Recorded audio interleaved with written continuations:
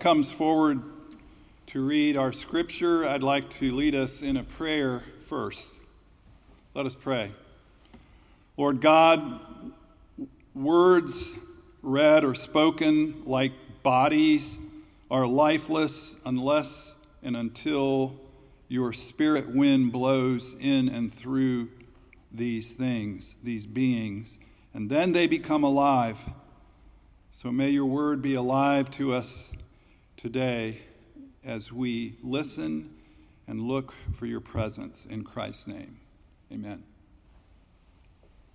Let us now listen, for God may address us in the scriptures. This is Psalm 115, verses 1 to 11. Not for our sake, God, no, not for our sake, but for your name's sake, show your glory. Do it on account of your merciful love. Do it on account of your faithful ways. Do it so none of the nations can say, where now, oh, where is their God? Our God is in heaven, doing whatever he wants to do. Their gods are metal and wood, handmade in a basement shop, carved mouths that can't talk, painted eyes that can't see, 10 ears that can't hear, molded noses that can't smell, hands that can't grasp, feet that can't walk or run, throats that never utter a sound. Those who make them have become just like them, have become just like the gods they trust. But you, Israel, put your trust in God. Trust your helper, trust your ruler. Clan of Aaron, trust in God. Trust your helper, trust your ruler. You who fear God, trust in God. Trust your helper, trust your ruler.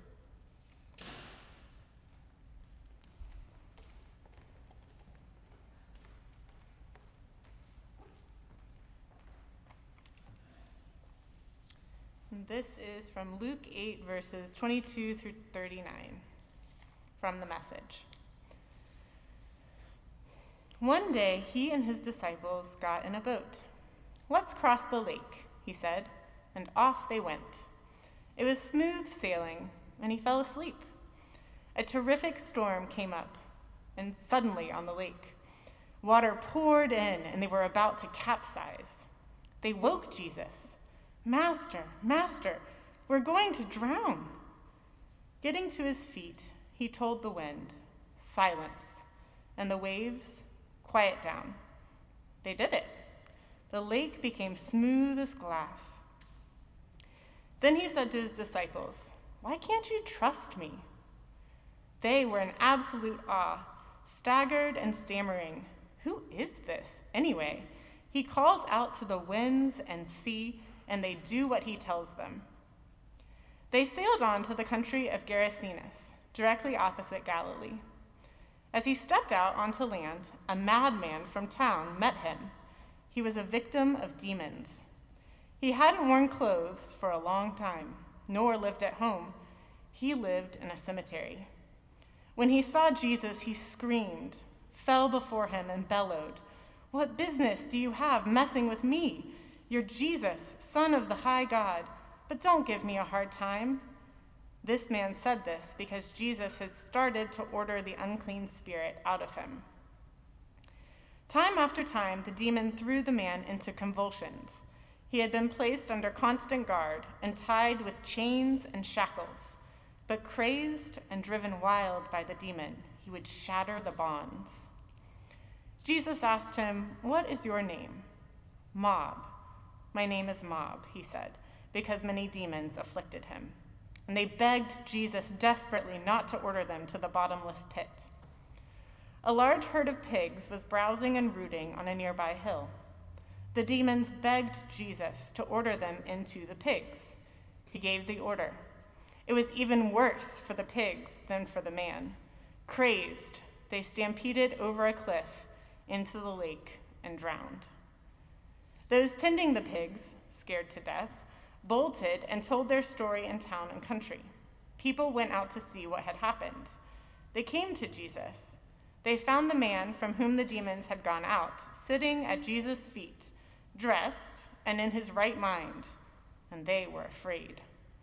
Those who had seen it told the people how the demon-possessed man had been cured. Then all the people of the region of Gerasenes asked Jesus to leave because they were overcome with fear. So he got in the boat and left. The man from whom the demons had gone out begged to go with him, but Jesus sent him away, saying, "Return home and tell how much God has done for you." So the man went away and told all over town how much Jesus had done for him. This is the word of the Lord. Thanks be to God.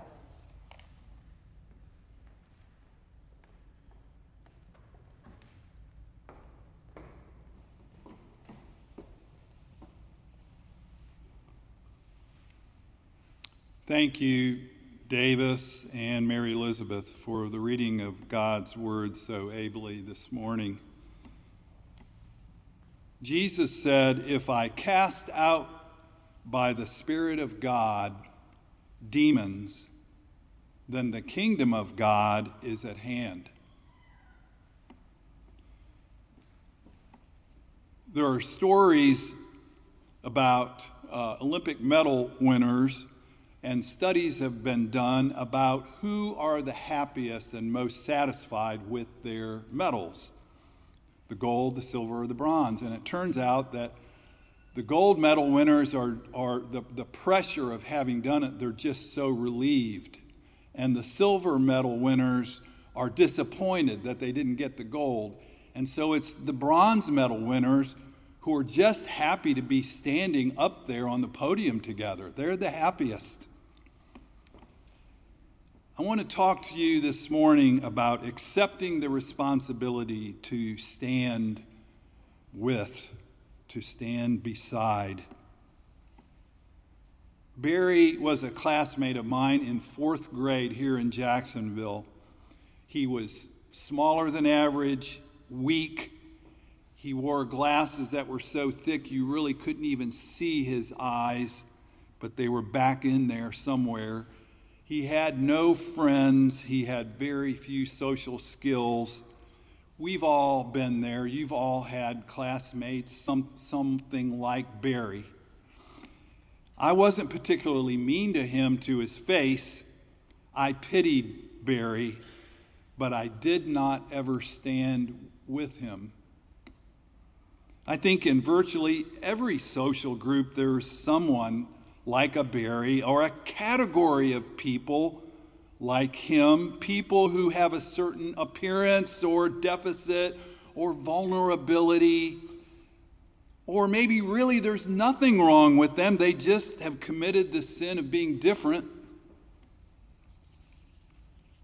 Almost every youth group I've ever been in over the last 50 years has had people who are on the inside and on the outside, little groups or individuals, at least one person like Barry. It's almost a normal part of growing up, isn't it? We've all been there in one side of that equation or another. And while we want to encourage our kids to get over that and to move through that, it almost seems like we adults don't quite know how to do that either, to move through it. It seems like every society you hear about, if you read about other places in the world or other times in history, they've all had some subgroup within their society, some category of their own members that they have had to put on the bottom to label or differentiate in some way. And when times are hard, often they're the ones who get blamed or demonized. Too thin, too fat, too small, too tall. Language is different. Skin is different. They do things differently. They're not as strong. They're not as fast.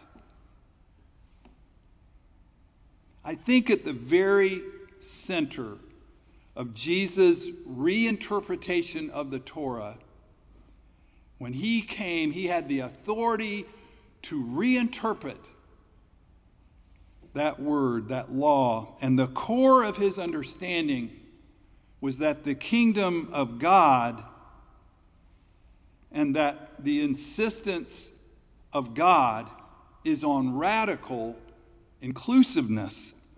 To be a student of Jesus, therefore, to be a disciple, a follower, would be to accept the responsibility to stand with those others, to make connections with those others. You know, I was thinking about this city that I love, and, you know, we live in a city where we settle for many parts of town that aren't even connected to the city's water system, let alone in deeper ways. That just seems to me like a parable, a sign of our disconnect, our willingness to settle. Jesus tells the disciples, we're going to go to the other side of the lake. Get in the boat. And I would think the disciples would not be happy. They would not want to go there. Why go there? You were called to announce the kingdom of God, you told us, to God's people. Well, we're God's people. We're here. We're in Israel. We're in Galilee. You know, you can't even heal all the people that need healing. We can't even reach all the people, the crowds that are coming. We don't need to go anywhere else. Let's finish the job here first. By the way, God said we would be the light to the nations, so let's get our light shining well. We don't need to go over there. That'll be what God does eventually. And so I'm sure they were not happy campers as they got into the boat. And Jesus fell asleep like Jonah in a storm. But eventually he wakes up and he speaks a command to the forces of chaos and death that threaten the boat, threaten the church. This is the church. And he says, my peace, my mastery over the chaos, my care for you, I give you. Not as the world gives its peace do I give to you. I give you my peace. Not only are the waves calmed, but the people in the boat, in the church, are calmed. And the church must stand in awe and must learn to trust that care. And so, after this exorcism of the natural order, Jesus sets foot on the other side. He meets a man who used to live in town, who probably had a flower for him in the synagogue when he was born. A man who had a family, had a story, but something happened. Was it something he did? Was it something within him? Something coming out of him? Something done to him? Something that happened in the community for which he was demonized? His community locates the evil, and it's in him. And so he's incarcerated, but not remediated. And he gets out of that, those chains, and now he's living alone, like a hermit, out in the tombs.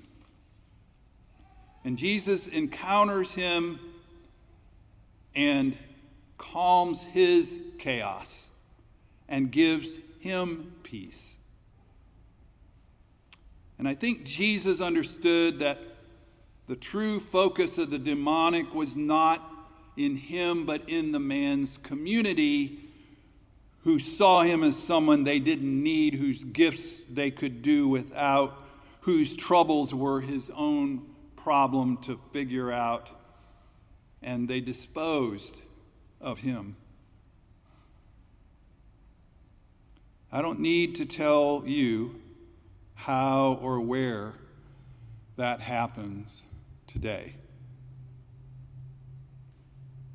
But it is the dream of God that it stop. And the church has been given the means to stop it.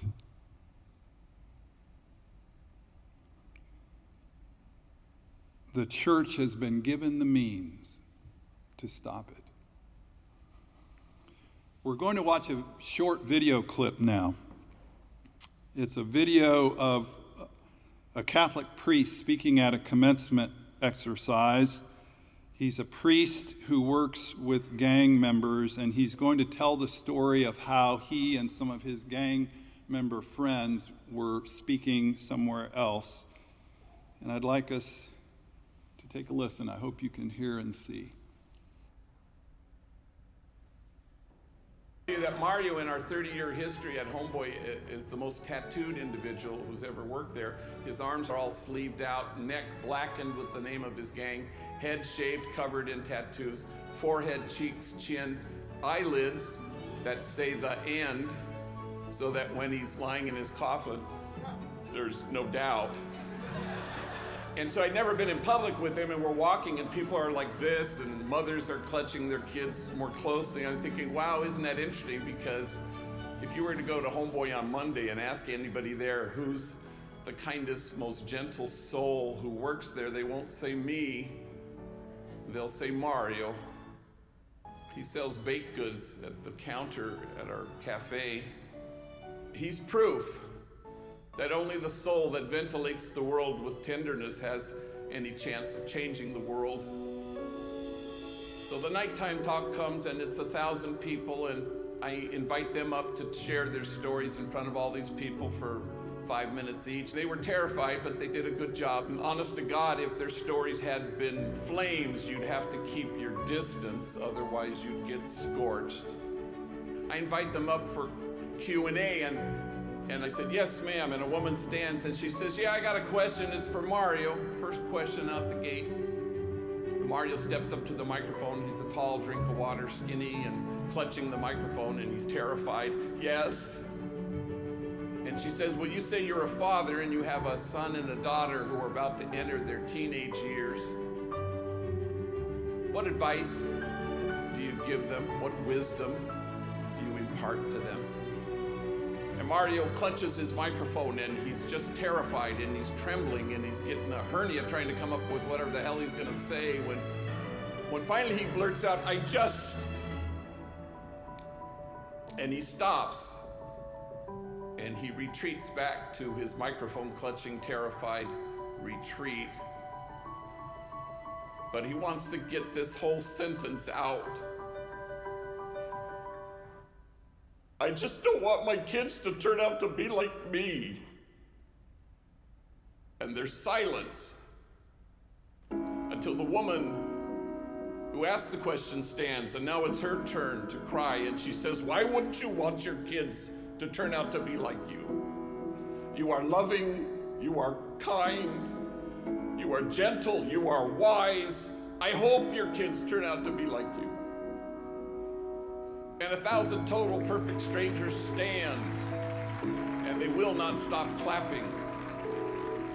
And all Mario can do is hold his face in his hand, so overwhelmed with emotion that this room full of people, strangers, had returned him to himself, and they were returned to themselves. And I think you go from here to stand with the demonized so that the demonizing will stop. And you stand with the disposable so that the day will come when we stop throwing people away. And you stand with those whose dignity has been denied, and you stand with those whose burdens are more than they can bear, and you stand with the poor and the powerless and the voiceless. Make those voices heard.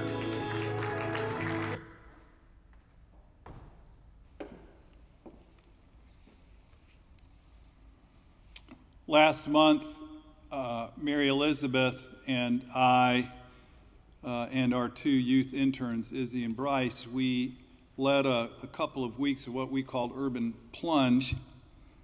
And on the first day, we took them walking on the streets downtown and to one of the homeless centers. And Mary Elizabeth passed on something she had received in her growing up years to our kids. She taught them that it's important to look people in the eye when you meet them and say, "Good morning. How are you? Have a good day." To treat them with dignity as a fellow human being in this place.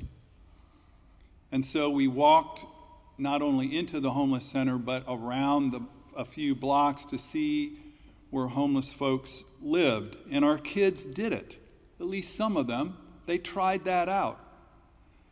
They tried it out on the streets and in the bus station and wherever we took them for those few days. They looked people in the eye, strangers that would otherwise be in a category of fear and threat.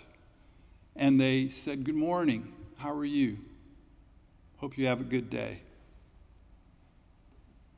What does it mean to stand with someone, with widows or orphans or those who are basically unparented and have to raise themselves, or those who speak another language, who are sojourners among us? What does it mean to not demonize, but to stand with? Somehow, it's got to mean reducing the distance. I can't stand with someone if I hold apart. To acknowledge somehow my common inheritance and inhabitants with that person or those people in this place, that somehow my well-being, my children's and grandchildren's well-being is connected to your and their well-being and prosperity. No one wanted to get in that boat except Jesus. They didn't want the risks. They didn't want the inconvenience. They saw no reason.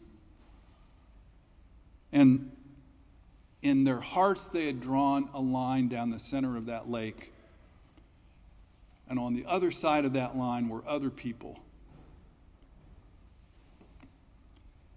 But if they had not gone, they would have missed out on recognizing the Lord of wind and waves. They would have missed out on knowing how much God can do for them. They would have missed out on seeing how much God cared about them and what Jesus was willing to do for them in the act of going over.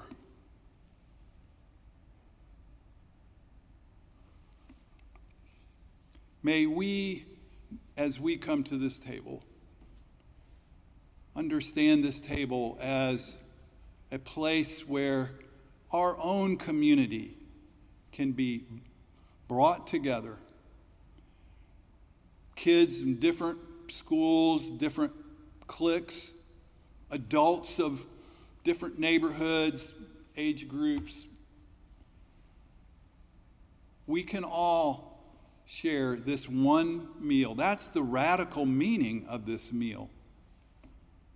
That Christ died to make us one.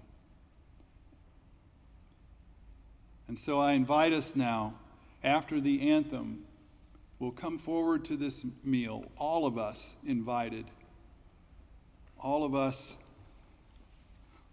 loved by God, the objects of God's grace and power, and invited to stand together with the other. Amen.